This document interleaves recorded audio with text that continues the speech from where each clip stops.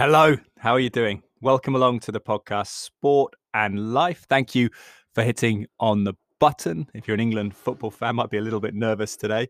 Wednesday, the 7th of July, Judgment Day or thereabouts at Denmark at Wembley, coming up in the semi-final of Euro 2020. The Danes on a fairy tale story of their own, aren't they? But it's going to be nerve-wracking. Never seen England in a final. I'll be at work at Sky Sports News later to witness that. So fingers crossed. Hope it's a relatively calm night. It's been relatively smooth already, hasn't it? So I was speaking to Tom White on the podcast yesterday, fellow Sky Sports broadcaster, about tournaments past for England growing up and how this one has been pretty anxiety-free so far. We shall see if that lasts tonight. Wembley, 8 p.m. kickoff. Anyway, thank you for being here. Thank you to the sponsors, Bang & Olufsen of Cheltenham and Serene AV, who are specialists in some of the finest home entertainment brands, providing solutions based around high-quality customer service and installations. Check out Bang & Olufsen Cheltenham website, BNO_Cheltenham on Twitter and Instagram. Big shout out to one of their engineers, actually, Robin, who has refurbished and repaired a 1960s Bang & Olufsen player that was bought in Germany by my grandparents, and my father has inherited it. So big shout out to Bang & Olufsen Cheltenham for that. Obviously, the modern equipment, slightly different, more refined, but it's not only the Bang & Olufsen equipment you can get in their fine store in Montpellier, in the heart of Cheltenham. You can also, through the company Serene AV, through Jason Briggs's team, source whatever entertainment equipment suits your needs, your vision, your budget best. Get in touch with them, and through Serene AV they can do that, the sister company, or you get Bang & Olufsen equipment in the store as well. So thank you to them. Thank you to Cytoplan, which is a food-based supplement company not far from here in the picturesque village of Hanley Swan. Now, food-based supplements means they're digested like food. My father, Dr. Mark Draper, has worked as a consultant, as a seminar leader for Cytoplan over the past 20 years or so. He, being a general practitioner doctor, was an anaesthetist before that, but has also had a parallel career in nutrition, particularly micronutrition. His area of interest, trace elements like selenium and zinc in the soil, is something that's perturbed him over the years, the sort of depleting stores of those percentages in the soil in the UK at least. So he's big on that. He likes the holistic sort of multivitamin formulas, vitamin formulas, foundation formula at Cytoplan, and indeed the Immune Complete range, which I take Immune Complete 2 as an adult man, or at least pretending to be an adult man. But at cytoplan.co.uk, cytoplan.co.uk, there is a discount available associated with the podcast Sport and Life, which you're listening to now. It is Draper 10R, DRAPER, all capital letters, the numerals 10 and the capital letter R. Right, onto the podcast. This is an audio offering, but it was initially a video preview filmed ahead of the UFC 264 showdown this coming weekend in Las Vegas, Nevada, Saturday night Vegas time, Sunday morning, early hours of Sunday morning UK time. Intriguing match, a trilogy match between Dustin Poirier of Louisiana and Conor McGregor, notorious of crumbling in Dublin, Ireland. And it's the level 1-1, but Poirier won the most recent match pretty emphatically in January, despite McGregor making a good start. So fascinating to speak to UFC long-standing commentator John Gooden, who followed Conor McGregor's path from relatively unknown tradesman in Ireland in Cage Warriors, the UK kind of mixed martial arts domestic competition, all the way through to UFC glory, former two-weight champion, but now off the back of his 5th career defeat, the question has been, will he come back? Has Poirier got his number? This is likely to lead to a title fight in the 155-pound division, but just intriguing to explore with John the significance of Conor McGregor in terms of bringing this to a worldwide audience, this sport of MMA, which the CEO of PFL, another mixed martial arts organization, said to me recently that there's 450 to 500 million supporters worldwide, which kind of boggles my mind when I think about the UK population. It's only 67 million. I'm sure there's a lot of those in Asia, a lot of those MMA fans, but it's big, isn't it? What the total population of the world is 7 billion, 8 billion maybe. So it's a big sport, and Conor McGregor, a big part of that. The world's highest paid athlete, according to Forbes list, from 2020 to 2021, $180 million. I think $22 million from that defeat to Poirier, but then he sold his whiskey company for, I want to say something like $150 million or something like that. So he's a phenomenally rich guy. So what is the motivation for McGregor now? What is the motivation for Dustin Poirier? Interesting. McGregor won their first match in 2014, but that seems a long time ago. Can he do it again? So this is a preview for Sky Sports. You can watch the YouTube video on Sky Sports YouTube page. Appreciate them letting me share it with you. If you enjoy it, do let me know. So here it is, UFC 264 preview filmed for Sky Sports with John Gooden, but also Nick Hobbs, who's a Sky Sports combat sports reporter. May have seen him with the likes of Dillian White and Derek Chisora, boxers on Sky Sports News, and does a lot of UFC interviews as well for the YouTube page. So here he is, Nick Hobbs and John Gooden with me for Sky Sports. Hello there and welcome along to the mixed martial arts conversation for Sky Sports. Looking ahead to UFC 264, the trilogy match, Conor McGregor against Dustin Poirier 3. Very pleased to say UFC commentator John Gooden joins us alongside Sky Sports combat sports reporter Nick Hobbs. Gentlemen, welcome. John, let's start with you, with the man who's storied in the history of the UFC. Provide a context for us in the near 30-year history. What is the significance of this match? Where does it rank? Oh, it's right up there. This could quite possibly do the biggest numbers that we've ever seen on a UFC pay-per-view. It features the biggest mixed martial arts star of all time, a crossover star into popular culture as well. And then you add that it's a trilogy. These guys are 1-1 right now. They know each other very well. It wasn't that far removed, just back in January when we last saw them, where Dustin Poirier took that victory. So it's still fresh, it's building, and there's just so many questions around it, which makes it a fascinating sort of analytical project.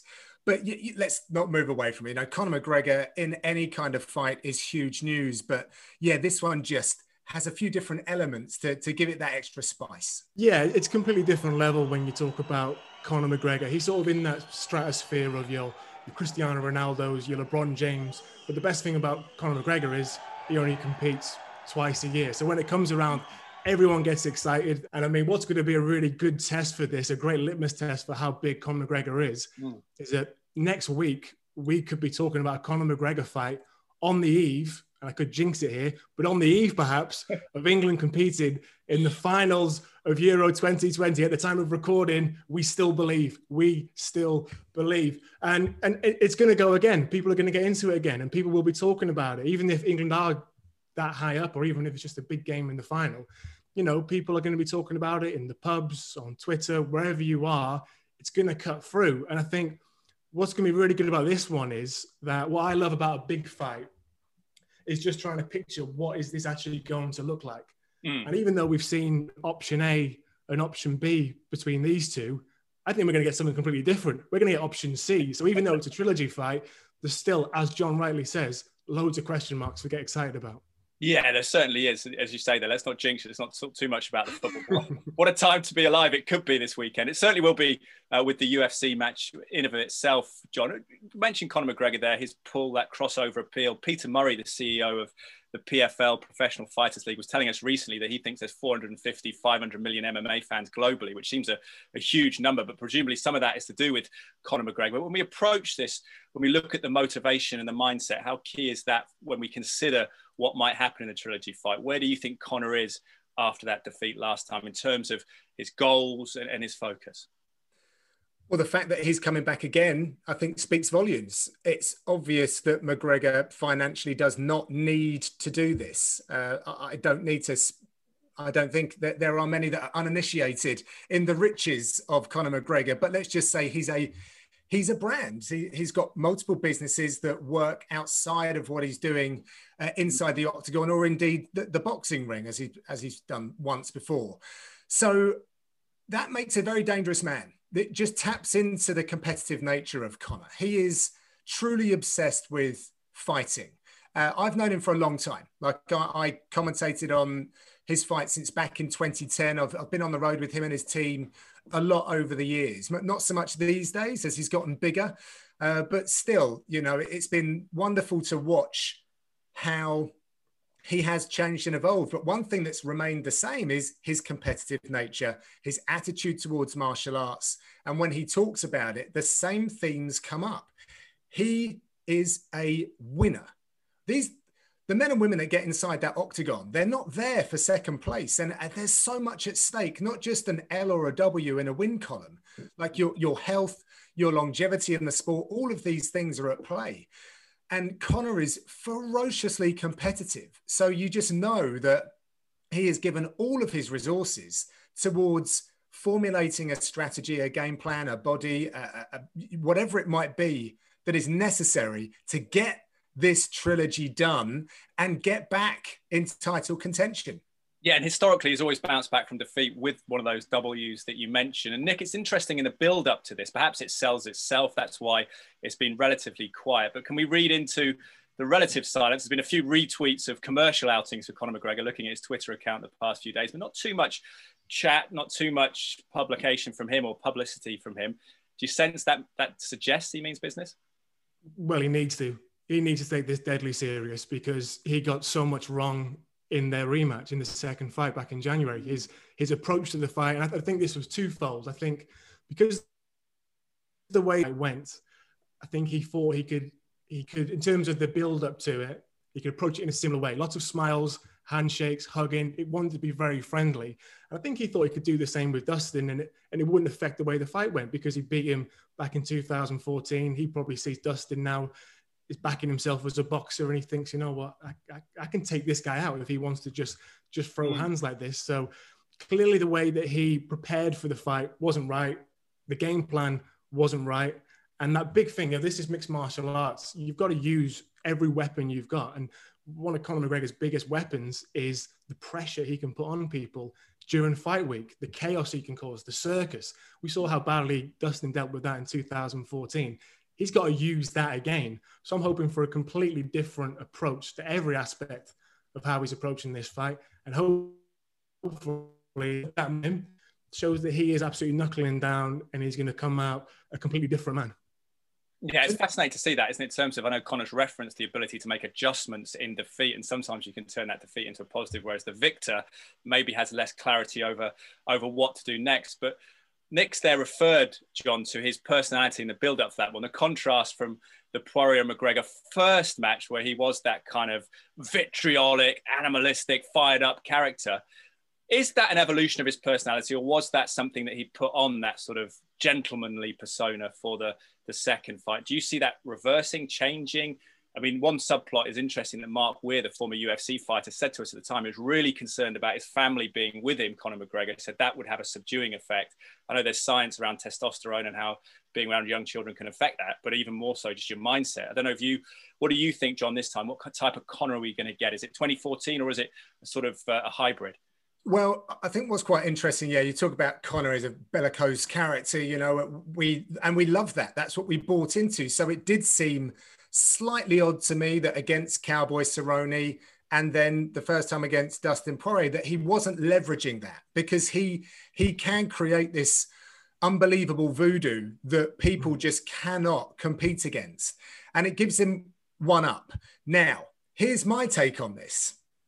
When you go back to Conor's rematch with Nate Diaz, he wanted everything the same.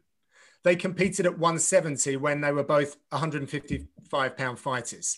But he didn't take that rematch at 155 pounds. He said, no, we're going to do everything the same. 170 pounds, that's the way it's got to be. So there are no questions. No one can pull something out and say, well, that's the reason why.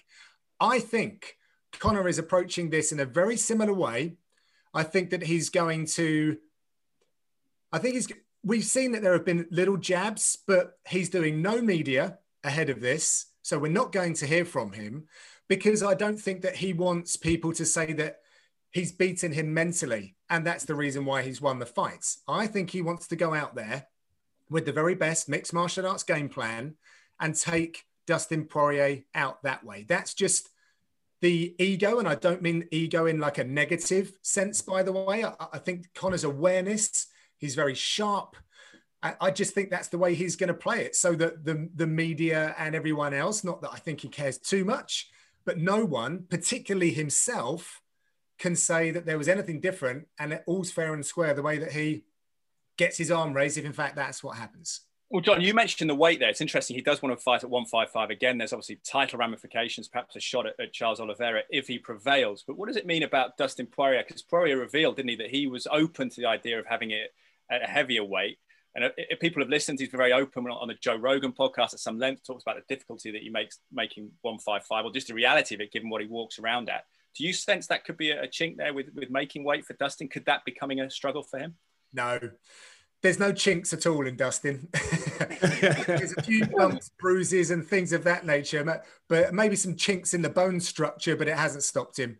No, he's in that sense, Dustin is pretty bulletproof. I just think that it was an opportunity for him to do this slightly differently at 170, a rematch and what have you. I think he was exploring that because he knows that Conor has entertained that in the past. And let's be honest, it does make things easier for these fighters. This is going to be a more stressful fight week, I believe, for Dustin, because fans are involved now. And he was talking recently when he spoke with ESPN, Brett Okamoto, that when you're walking out, you've got beer-swilling fans chanting all sorts of things. And he referenced that there were still Irish supporters, even when they fought in Abu Dhabi. So he knows he's going to have to feel the force of the Irish nation, as well as, and McGregor fans, as well as walking in against Conor. So he's already, I think, trying to prepare himself for that. So if he didn't have to make the weight as well, then that makes things even more smooth. Yeah, travel restrictions won't impede the Irish because they tend to have a global presence, don't they? So there will be a significant following there. And it's interesting, Nick, when we talk about the first match, you referenced it there and the adjustments that Conor has to make. And there was a dalliance with boxing, a lot of conversation about boxing, and perhaps that was exploited with the weighting of his feet being forward and the calf kick. How do you see him approach? Do you see a different stance, a different technical setup from Conor McGregor? Well, I think so, and I'd hope so. If you look at the silhouette, if you take away Conor's features and just the silhouette of Conor fighting against Dustin back in January and the silhouette of Conor when he fought, say, Eddie Alvarez, you wouldn't be able to tell that's the same fighter. Against Eddie, it's the classic Conor pose of very light on his feet, weight on the back foot, hands are down low, chin's a little bit up. He's inviting you to come on in. And also he's throwing kicks. He throws these kind of round kicks and spinning kicks. And he's not just trying to cause damage with those kicks. He's trying to maneuver you so he can line up that perfect straight left hand he's got. He threw one kick in the first round against Dustin Poirier. I mean, the calf kick is obviously something he's got to address. It didn't help, I don't think, that he was leaning over that front foot so much. And, a lot has been said about how it's different when you're trying to check a kick from a southpaw to an orthodox stance fighter. So, but look, we're asking Conor to whatever he's been doing leading up to that fight, that's how he came out. That he planned to do that. It wasn't an accident. This is how he set up. This is how he prepared for it. So what I'm hoping we're going to see, if we're going to see the best of Conor McGregor, is he reverts back to type. I'm just wondering how easy that's going to be to do, because as we said, that way he came out for that fight back in January was intentional. He thought that was how he was going to win this fight. It didn't work. I'd love to see him back in the old Conor ways. Yeah, what do you think on that, John, the technical aspect of it? Do you see an adjustment from Conor? And if so, what does Dustin do? Does he target that calf kick again, which is a technique that you've probably witnessed the emergence of and its effectiveness over the past 5 or 6 years? How do you see that subplot going? Because presumably Dustin has to anticipate in some ways an adjustment from Conor in terms of his body weight and stance.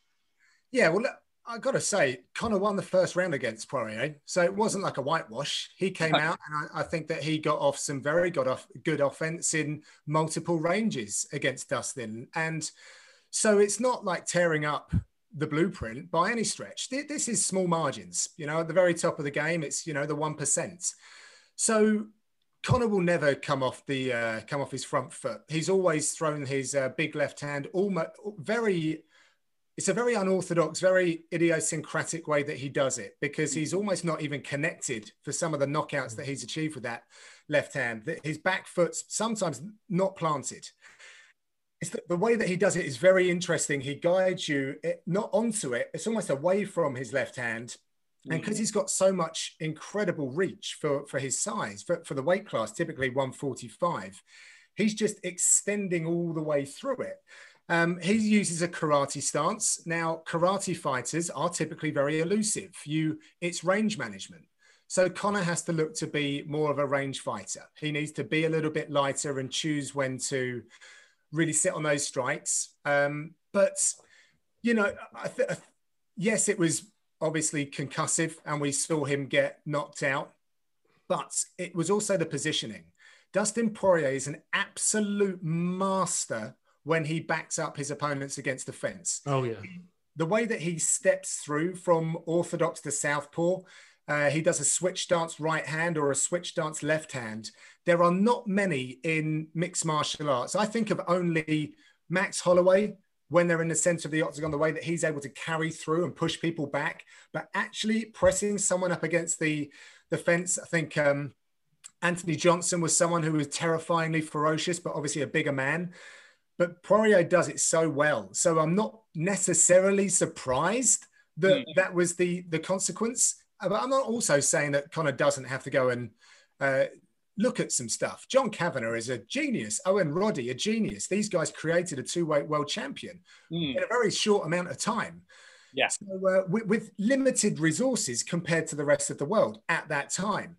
So I think small adjustments will pay big dividends. But coming back the other way, Dustin Poirier has a whole gambit of stuff and a wonderful arrangement of coaches, probably the strongest coaching team historically of the last few years at American Top Team. So this is really exciting. It really is a truly fascinating fight.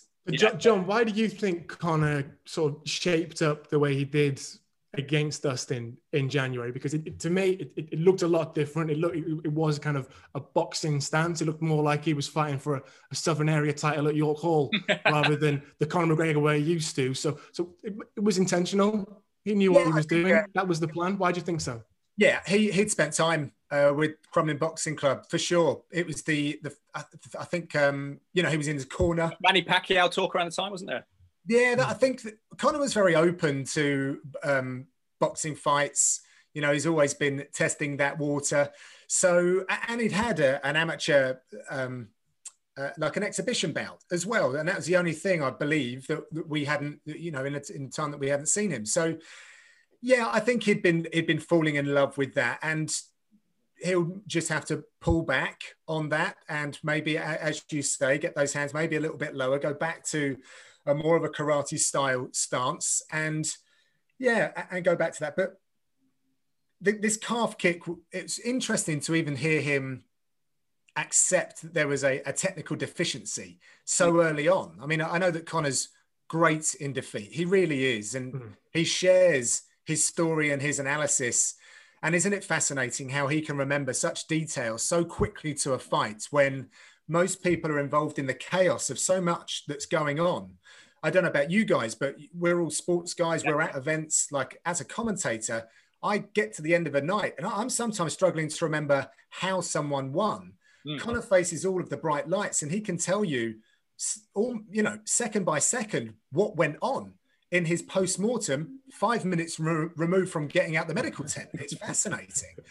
So, but that's the mindset of this guy. So never underestimate that. Even though he lost that last one, even though there's been some lack of activity, he is very well equipped. He's got everything around him and that kind of fortitude and the openness to make the changes. And that's why I'm all in on this. I think this is just fascinating. Let's talk about Dustin Poirier then, because Nick, there were people coming across this Sky Sports YouTube video thinking, I know Conor McGregor, but incredibly for some of us, they won't know necessarily much about Dustin Poirier. But put it in context, is he the best candidate in the division right now? We know Charles Oliveira is the champion, but when you look at his CV and what he did against Khabib in defeat, has Poirier got a case for being number one almost? He's got a case, but in terms of calling himself the number one at 155, Dustin won't call himself that until he becomes champion.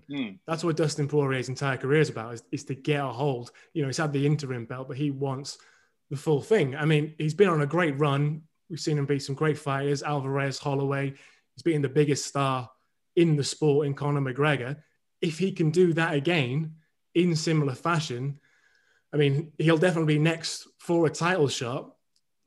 But in terms of calling him the number one, I mean, we love Dustin, love his story. You know, he's quite similar to Charles Oliveira in a way, in that as fans, we've seen him grow. We've seen them come from defeats. We've seen them add things to the game. He's a complete fighter, Dustin Poirier. He's a fun fighter to watch. I'm not going to call him number one until he wins the title, because Dustin's not going to call himself number one until he wins the title. Does it lead straight to the title, John? Is that where you see it going? And how do you see either man faring against Oliveira? Yeah, apparently, I should say, he was offered the title fight against Charles Oliveira. So this was the option that he and the UFC went down. So yeah, I think he believes that he's the next guy in line, and looking forward to taking out Oliveira, which is, I haven't really been across what Oliveira's been saying recently.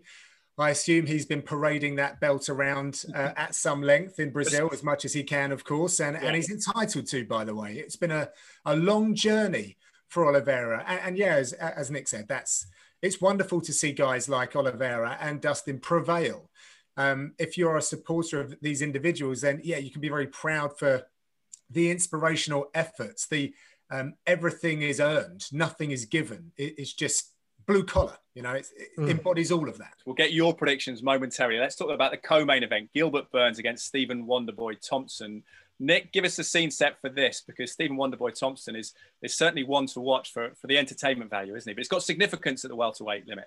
It does, yeah. And you know, for years now, we've been trying to think of a new nickname for Stephen Thompson, because he's no longer a boy, but Wonder Man sounds stupid. So let's just stick with Wonder Boy.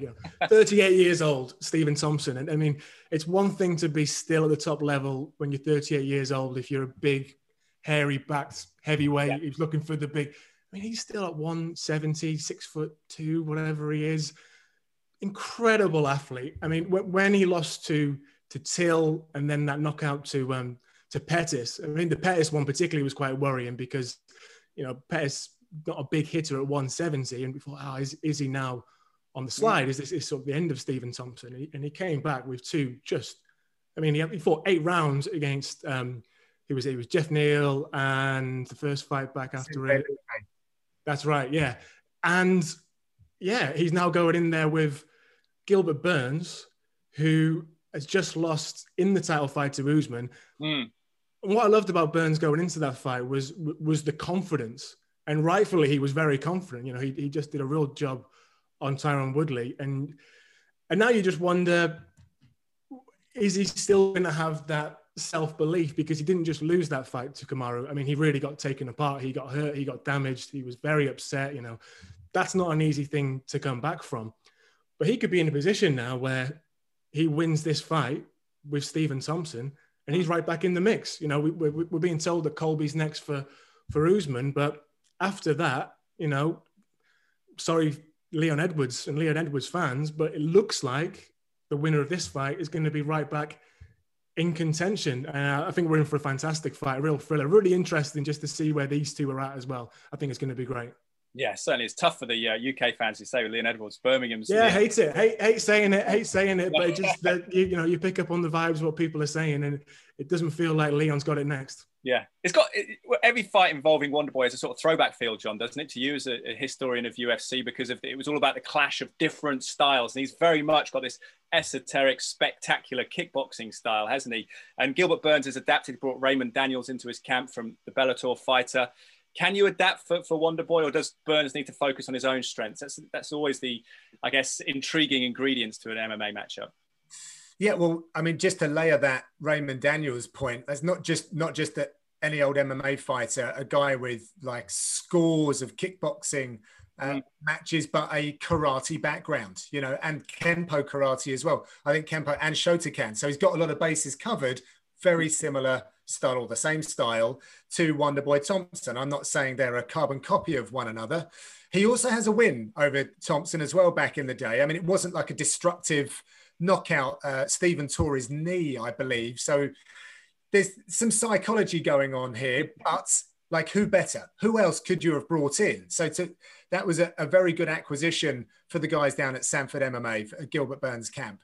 Sounds like Gilbert's gone back to the jiu-jitsu roots a little bit. He's approaching it with a white belt mentality, which is a very strong thing to do. He's a very passionate man, Gilbert. I've spent some time with him over the years. He's one of the coaches at that gym. He really gives back to the team. And ever since he made that switch to 170, he was able to compete more regularly and just rose rapidly. The gold is the key. That's what he wants. But yeah, we do have this speciality fight now. But I think that we have enough sturdy skills from Wonderboy now to be able to deflect a lot of that. But I mean, I actually spent a lot of time on the phone to Wonderboy's dad not that long ago, and he was talking about their system, and it's all about getting it back to the feet. It's all that is where they want to win the fight. It's all about knockouts. But you have to have that robustness against the takedown, which Wonderboy's got. He's related to Chris Weidman, the former middleweight champion. He's also related to one of the Machados, so he's got some of the highest level grappling that you can possibly get at his fingertips in the family. You know, the Christmas dinner must be a fascinating in South Carolina if you're into martial arts. If you're not, well, I feel sorry for you there. But I mean, he's a wonderful guy. I really do like Stephen Wonder. At 38 years old, you're lying. He's 18 tops. He's incredible. It looks great in fairness. But Nick, what are the permutations then in terms of the title picture here? Because UFC's got an intriguing conundrum, or maybe it's a positive, but the sort of, I guess, welterweight upwards, it seems pretty solid in terms of their champions. Can either of these two threaten Usman? Is that what the UFC would want? Is a proper dust up with the champion? Well, I'm not sure about Burns. I'm not sure how that would actually work. You know, he lost to Usman and it wasn't overly competitive. You know, Usman did take him out there. Wonderboy, however, if he wins here and if he wins in a nice style and looks as good as Wonderboy often does, I think that could be really interesting. Him vs. Kamaru Usman would be a fascinating one, because if, you know, as we're led to believe, Kamaru's fallen in love with being a striker, I mean, who better to beat him than one of the most dynamic and accomplished strikers the UFC's ever seen? And a guy who people will get behind. You know, everybody loves Wonderboy. Look at us, we're all grinning just by talking about him. He's just a fun guy to watch. Yeah, he's a great guy. And you know, if Burns wins, you know, I'd imagine Burns would have another fight to get the title shot. I think, you know, I'm literally guessing here, by the way. If Wonderboy wins and if Wonderboy looks good, Wonderboy shows some style, he could be there for it for the next fight. And I'd love to see it. I would absolutely love to see it. I think that'd be really fascinating. I'd love to see Wonderboy against Usman for the title. Sorry, guys. Leon Edwards is calling me now. I'm not sure I want to take this call. Yeah. But combat sports fans they'll be frustrated with that, won't they? The UFC is a little bit clearer than boxing often, but we don't always get the meritocracy that perhaps we want. Where do you see the UFC going with Usman? Because presumably you might know more, but Dana White will want a credible challenger, will he, in the cage for Usman, or is it more about profile and kind of following? I just think that Leon is undeniable at this point with the win streak that he's been on, and the first fight with Usman. Okay, fresh challenge, Wonderboy. If he comes through this, fresh challenge, and I get that, and his age as well. And I do think sometimes the UFC take account of that, because if they leave it even longer, like when Wonderboy's 39, like promoting a champion who's he hasn't got that many more opportunities to get gold. So I do see that, whereas Leon is the younger man. But with a 10-fight win streak or unbeaten streak, I should say, I don't know how you can. And that's a rematch as well, isn't it? Potentially Leon Edwards against Usman from a historical. Yeah, exactly that. And so you can build on that. You can build on that. Now, I think in the short term, maybe Leon fights Masvidal, maybe on the same card that Usman and Colby go toe-to-toe. It seems that like Dana's adamant that that's what's happening next. It's interesting though, right? I mean, the welterweight division it's one of the toughest out there. And now we've got lots of scrambling to align themselves for title contention. And Kamaru Usman's playing everyone pretty nicely at the moment. Apparently it's Nate Diaz that he wants to see out there next. So I don't think the UFC will go down that route, but we shall find out. Yeah, it's a brilliant time with a domineering champion, but many challenges bubbling to the surface. Gents, let's before we get to predictions, let's quickly mark our cards with anything else you're particularly interested in. Nick, I know you said to wait to you for last. I don't know. It's a bit cryptic. So I'll go to you, John. Yeah. What are you looking forward to elsewhere on the card? I know with these UFC events, there's so much to talk about, so it's hard to pick one. The Matador, Ilia Topuria. That kid is special. He really is. 10-0. He's fighting out of Spain, but he's Georgian parents. He was actually born in Germany as well. Georgian fighters in the UFC are on a heck of a run at the moment. Giga Chikadze, another guy talk about Wonder Boy. Like Giga Chikadze was a former Glory, which is a kickboxing promotion, a very spectacular fighter. He's doing very well. And we got Roman Dolidze. We got a few, but this guy coming through is special. And he's from Europe as well. Good looking fella. You know, they're getting behind him in Spain, very marketable. He's charming, but he's also going out there saying, I'm going to pick up UFC gold in 2 years. Now he's fighting Ryan Hall. For people that don't know Ryan Hall, we talk about speciality fighters, those orthodox martial artists. Well, Ryan Hall is a grappler. That's what he is. He makes no bones about it either, like Damian Maia mold. And he took out BJ Penn, like what we call an Inamari roll into a heel hook. So just spectacular in that range. Interestingly, he fought on the Ultimate Fighter that Conor McGregor was a coach on as well. So there's a few ties historically. But Topuria is like 22, 23. He's also a black belt on the floor, but he's got beautiful boxing, got a knockout in the octagon in his last fight. He's had two appearances now for the UFC.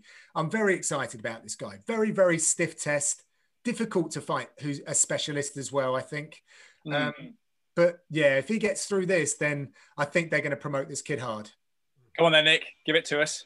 Big build up. I wanted John to go first just so we could distinguish who's the purist between us, because I'm looking forward to Hardy versus Tuivasa. You know, Yes, this is what I'm looking forward to. This is one big hard bloke who everyone loves against one bigger hard bloke who everyone hates, and they're going to go at it. This is the only fight above middleweight on the entire card.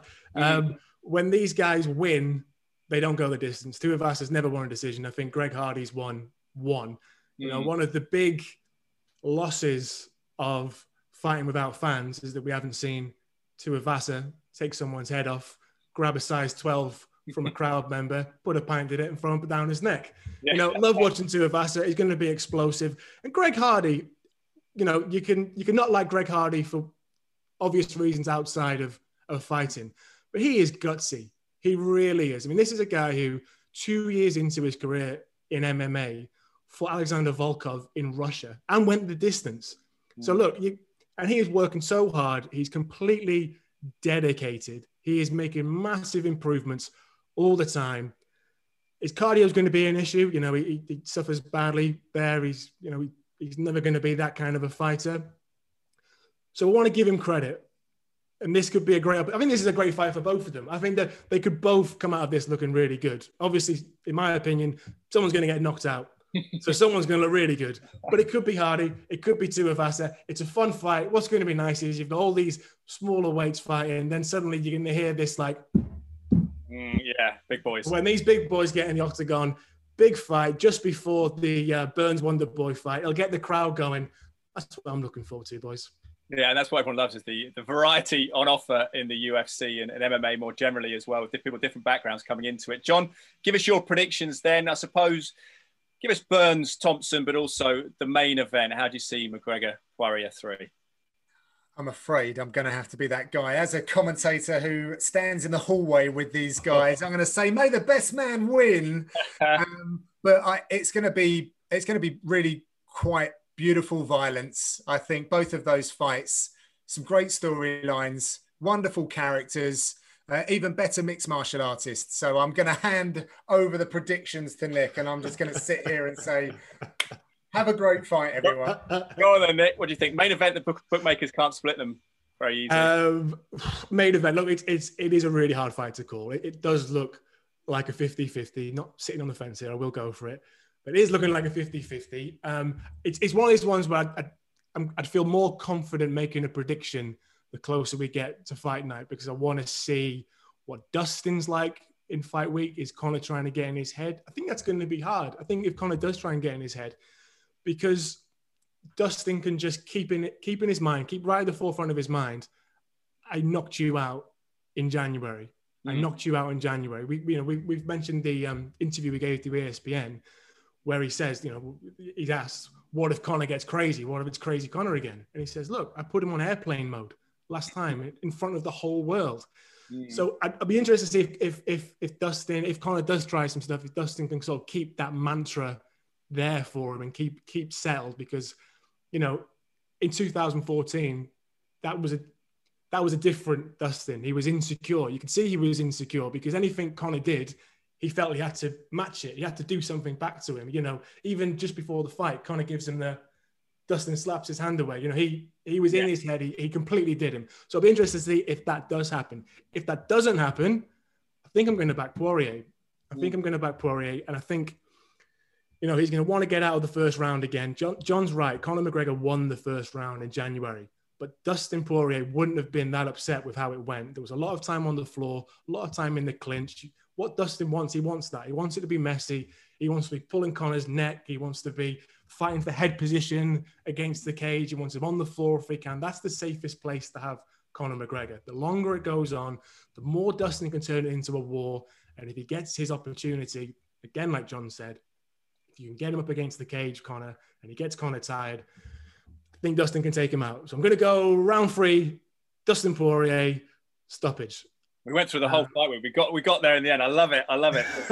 There's enough caveats in there for me to get it wrong. John, if you agree, just nod once. If you disagree, shake your head. I love airplane mode. For my wife and daughters. Lucky they're out at the moment. They can't listen to me talking about that. But great to have you here, gents. Nick, thank you. John, quickly before you go, leave us with an assessment of where mixed martial arts is globally. I know you used to work for Cage Warriors in the UK as well. We've spoken on this channel to people from PFL, from Bellator over the past year, of course, the UFC. Where do you see the sport that you love? Well, you say globally. I mean, it's on a massive trajectory. We've had champions now in the UFC from as far and wide as China and New Zealand. They've been selling out arenas. I've been to all of those places. I've spoken to the fans. I've felt the energy. It's never been bigger than it is right now. And it's about to grow even more on the back of this huge blockbuster pay-per-view. John Gooden, pleasure having you here. Nick Hobbs, thank you very much. Thank you for watching, dear viewer, and head to skysports.com for more MMA content. Bye for now. Well, it's going to be an intriguing match. I will, in all honesty, I know we're going to film for Sky a review with Gloucester's Mark Weir, not far from me, former UFC fighter, on Sunday from Sky Sports when I'm in for my shift at Sky Sports News. But I will be watching it probably that afternoon on Sunday, given the week ahead and working a lot, and actually working Sunday night around the England, that's jinxed it, isn't it? Euro final, be it England or Denmark, to play Italy, who we know beat Spain at the time of recording this.